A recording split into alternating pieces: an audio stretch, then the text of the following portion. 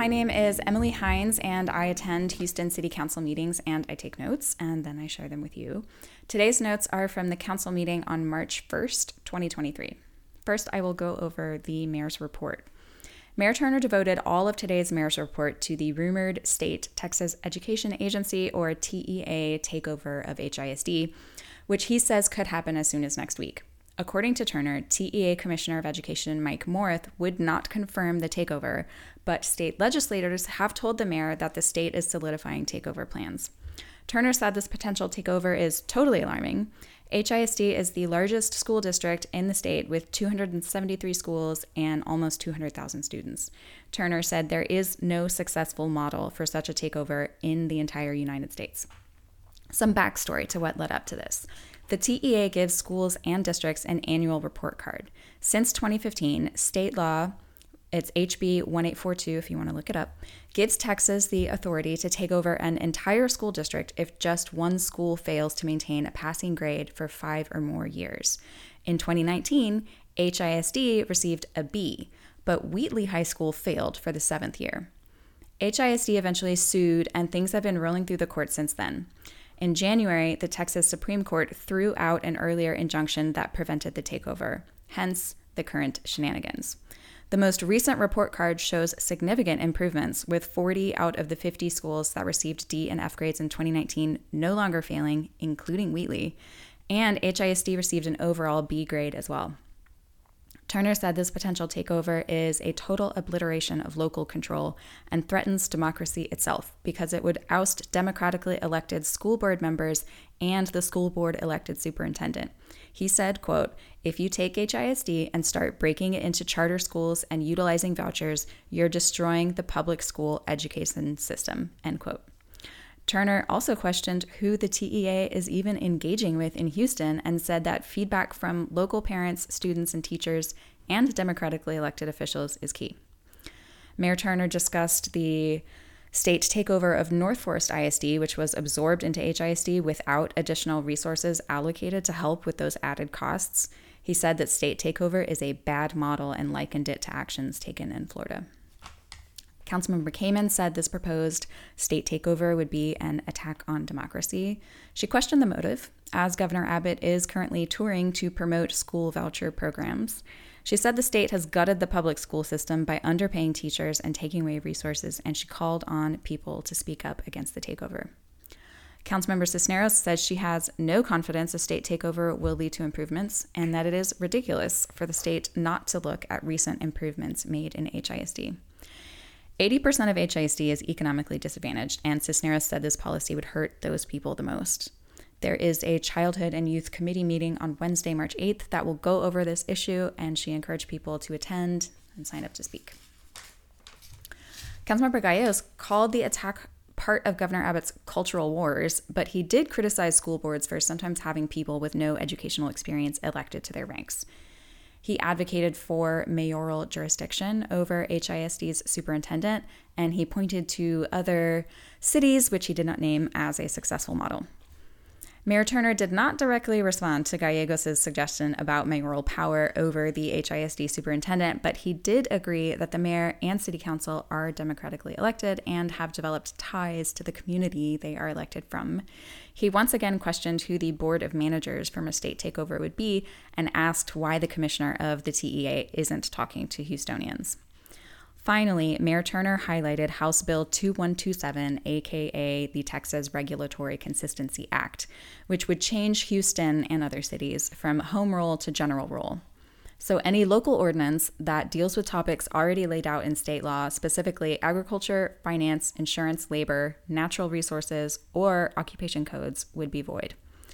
This could remove local control over many issues, from noise ordinances, drought mitigation, predatory lending.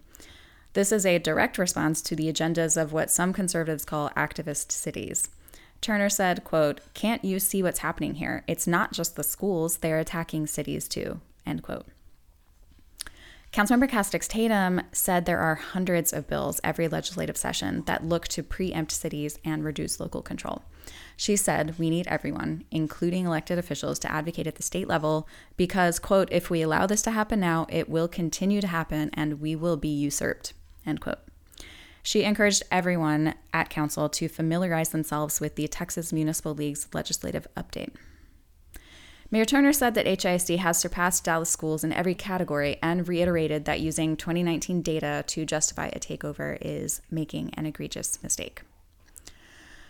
Now we'll move on to agenda items 1 and 2, which deal with budgets for some city water systems. They both approved budgets for water systems operated by the Coastal Water Authority, or the CWA. So the city owns the facilities themselves, like the Lake Houston Canal and the pump station and the dam. And then the CWA runs them on behalf of the city. So item 1 approved the 2023 budget, which is $3.8 million for the Lake Houston Facilities Project. The CWA operates the raw surface water transportation system for Houston and conveys that water for governmental and industrial users.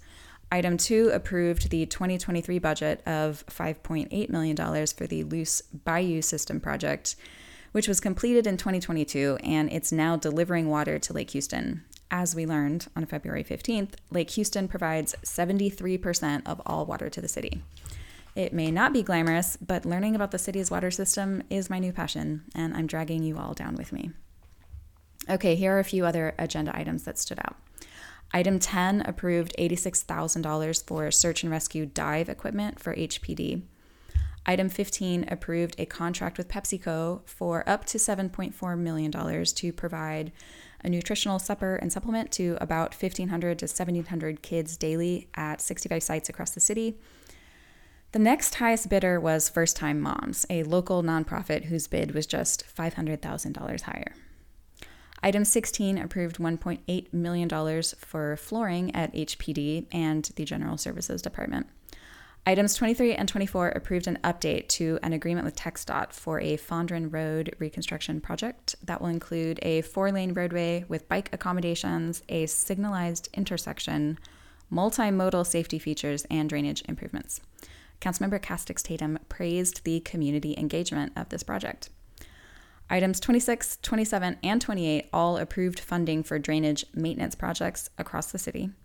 Item 30 would have approved a 10-year contract to HOUJV LLC to provide food and beverage concessions at Hobby Airport.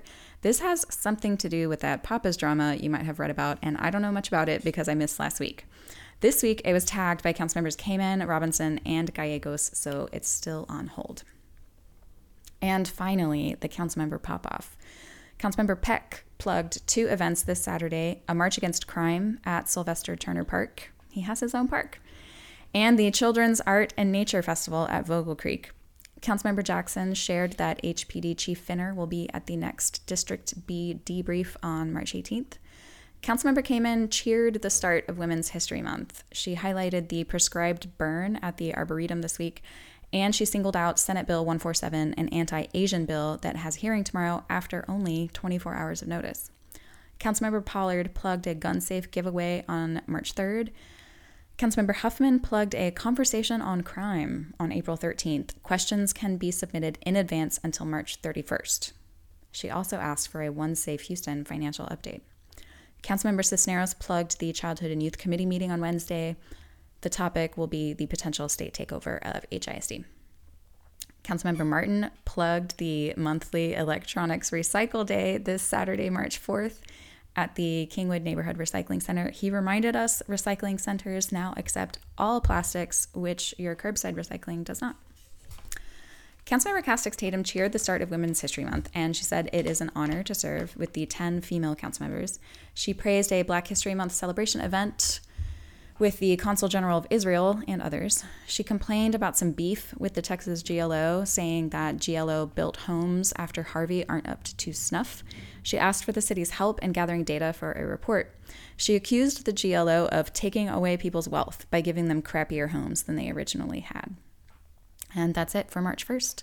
Thank you to all of our Patreon supporters, and we excitingly have one new subscriber to thank, Brian. Thank you, Brian. The Patreon is patreon.com/EmilyTakesNotes if you too think this is a project worth supporting. Also, thanks to ACLU Texas and Houston in Action for your support, and to Tecolotal, who does the Spanish translations of these notes.